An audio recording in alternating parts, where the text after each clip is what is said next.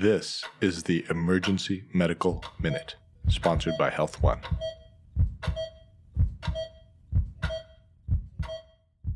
All right, welcome to the Medical Minute for this morning. Anna suggested I should teach you how to make toilet paper at home. That would be a good medical minute.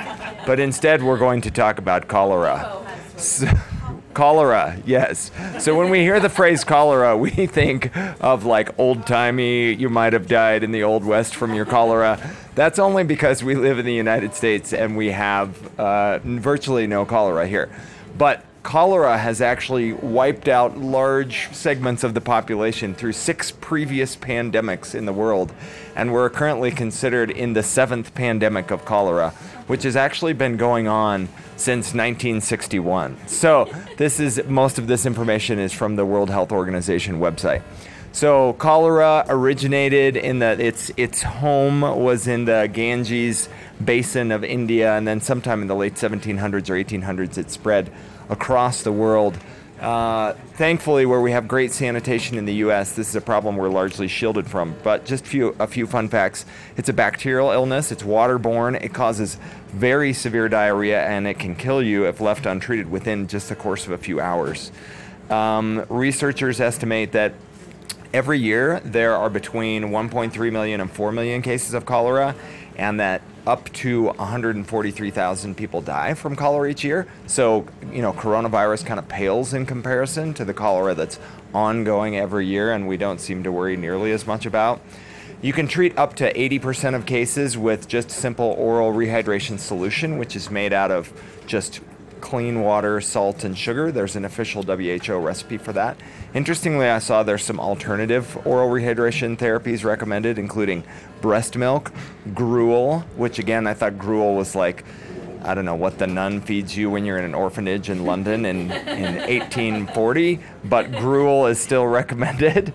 Carrot soup or rice water congee, which I don't know exactly what that is, but it sounds delicious. I'm going to order it the next time I go out for Thai food.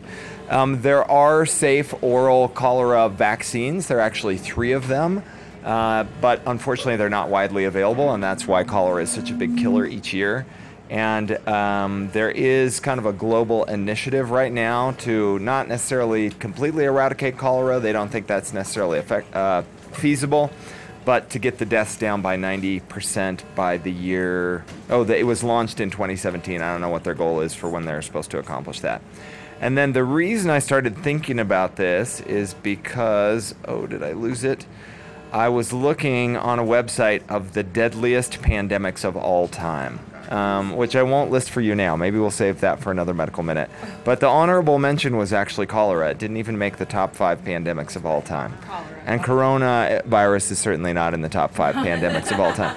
But the reason that cholera is interesting is because it would kind of swept in modern epidemiology and public health initiatives. In 1849, there was a young physician, John Snow. Ooh, love that name, John Snow, who published some of his theories about cholera. He was one of the first people who thought that it was due to contaminated water. Everybody just kind of thought it was due to evil humors or, witch casting a hex on you or whatever. But in 1855, he was able to do careful interviews and map out the city of London where there was a large cholera outbreak. And he determined that it was coming from one single contaminated water pump.